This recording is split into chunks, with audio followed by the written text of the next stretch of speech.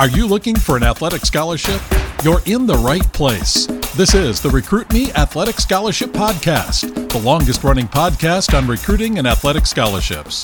We're here to help your family navigate the recruiting road all the way to an athletic scholarship. He's a recruiting expert and a dad of 2 college athletes. He has a wealth of experience to share. Here's Recruit Me CEO, Brent Hanks. Welcome to episode 336 of the Athletic Scholarship Podcast. I hope everyone had a great holiday season and new year. Now it's time to get back to work if you are a student athlete. This episode is the 8th episode in a series of special looks inside the NCAA, NAIA, and NJCAA websites. This week's episode is giving you direct information about the National Letter of Intent, or NLI. This information comes from these 3 websites. Episode 277 of the Athletic Scholarship Podcast covered some of the NIL information from these websites, so you can go back and listen to that episode on your favorite podcast app or on recruit-me.com. Let's jump right into the NCAA.org website.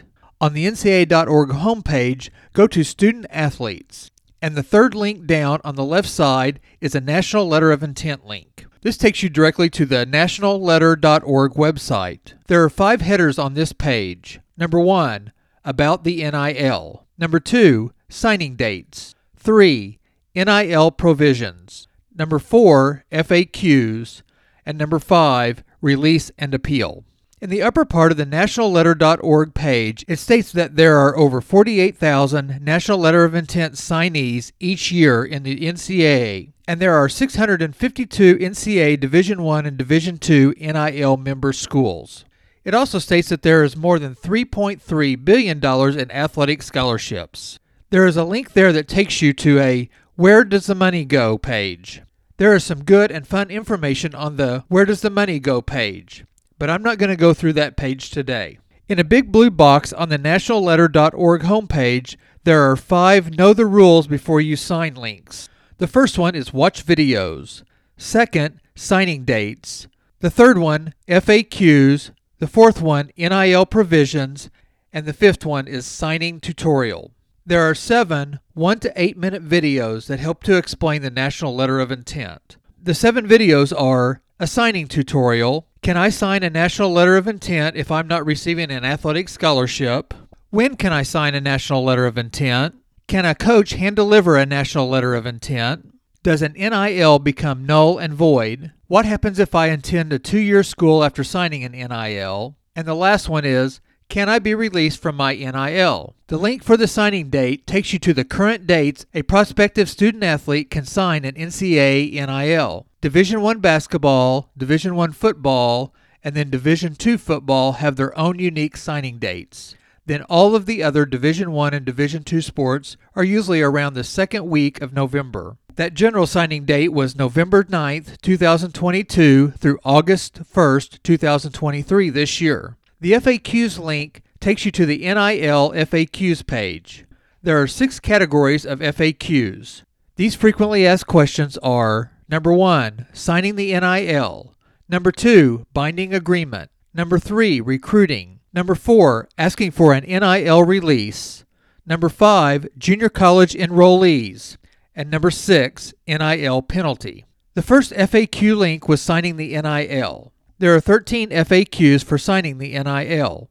A few questions on that page are: who signs an NIL? The answer is prospective student athletes enrolling in a 4-year institution for the first time can sign an NIL.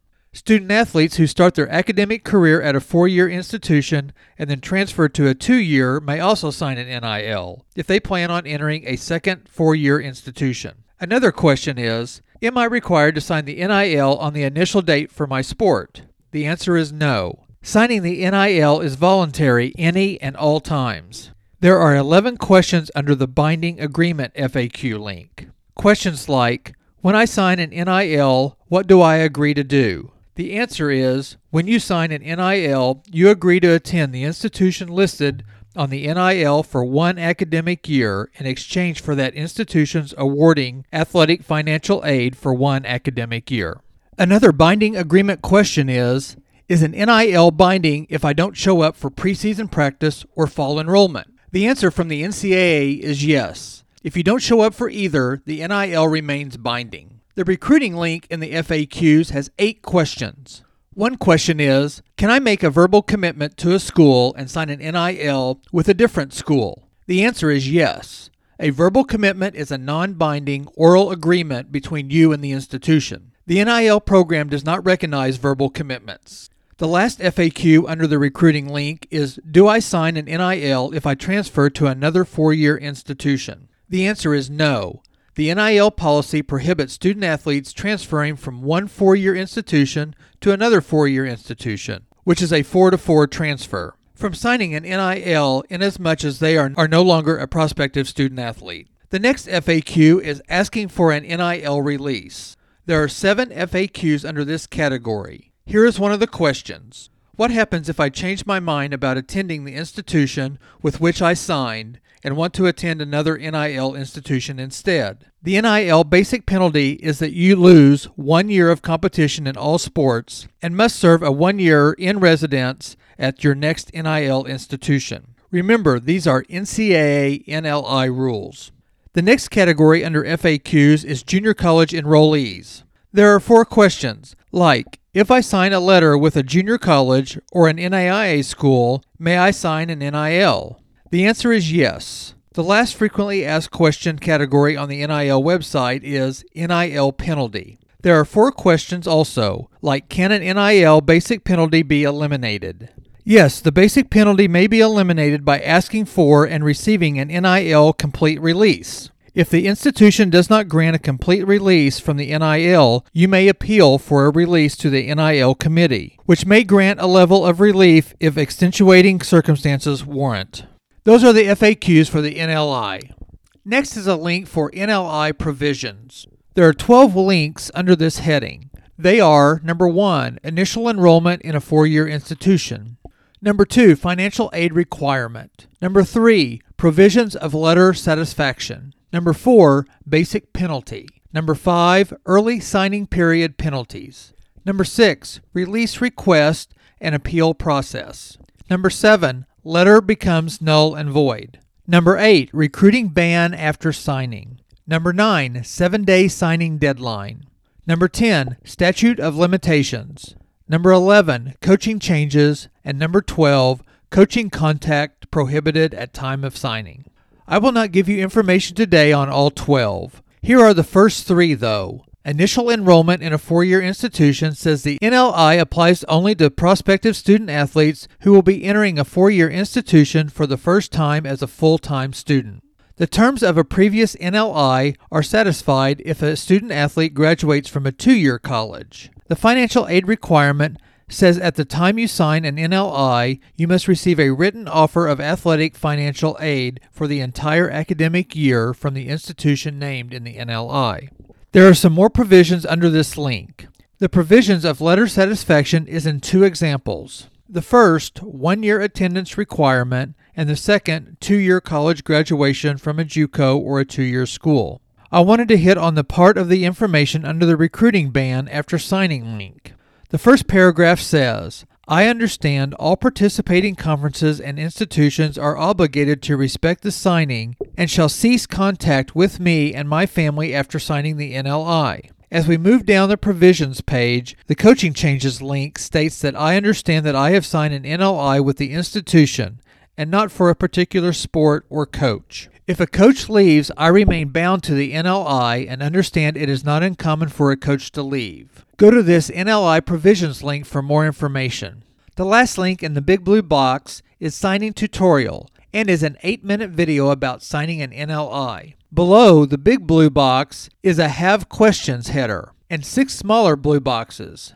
These are more direct links to frequently asked questions we covered earlier. The bottom part of the page are links to the NLI release request instructions, the submit NLI release request, the check NLI release status, and the NLI appeal process. Hopefully you will not need to be released from a signed NLI, but here's the information if you need it. If we go back to the very top of the nationalletter.org homepage, the 5 headers at the top give you this information. An About NLI link gives you a short history of NLI, some stats, and some definitions for NLI. The signing dates link takes you directly to the current date chart, and the NLI provisions, frequently asked questions, and release and appeal links are also direct links we covered earlier. At the bottom of the homepage are links called Resources. There is a link for a quick reference guide to NIL, Football Early Signing Q&A, NCAA Recruiting, Booster's Guide to NLI, Life of Your NLI, NLI Guide for College Hockey, and Administrative Guidelines. The Quick Reference Guide to the NIL is an information-filled 2-page PDF. The Football Early Signing link gives you a 1-page PDF. The NCAA Recruiting link takes you to the NCAA Recruiting Calendars page.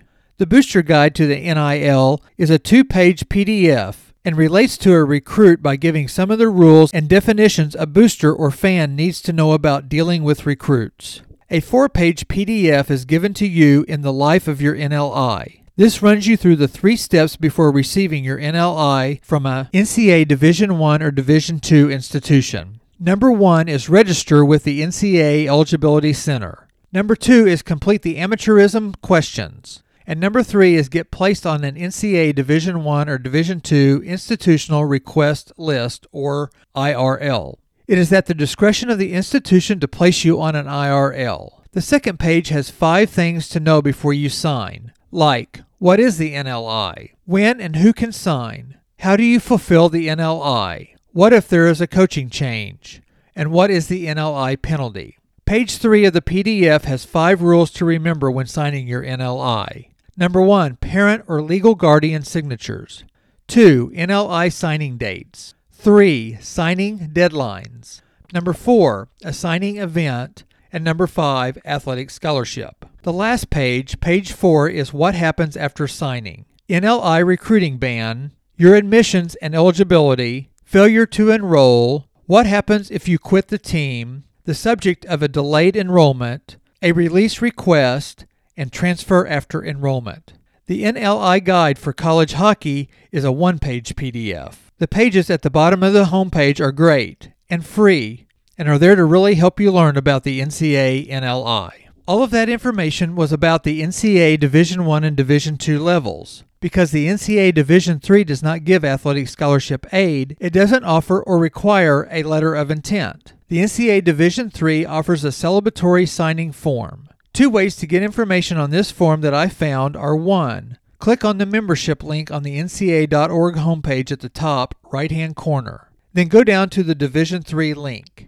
Down in the Division III recruiting box, it has a celebratory signing form link. Or the second way is to search for the celebratory signing form. This form information says that the Division III institutions are permitted to use a standard, NCAA-provided, non-binding celebratory signing form under Bylaw 13.9.1.1.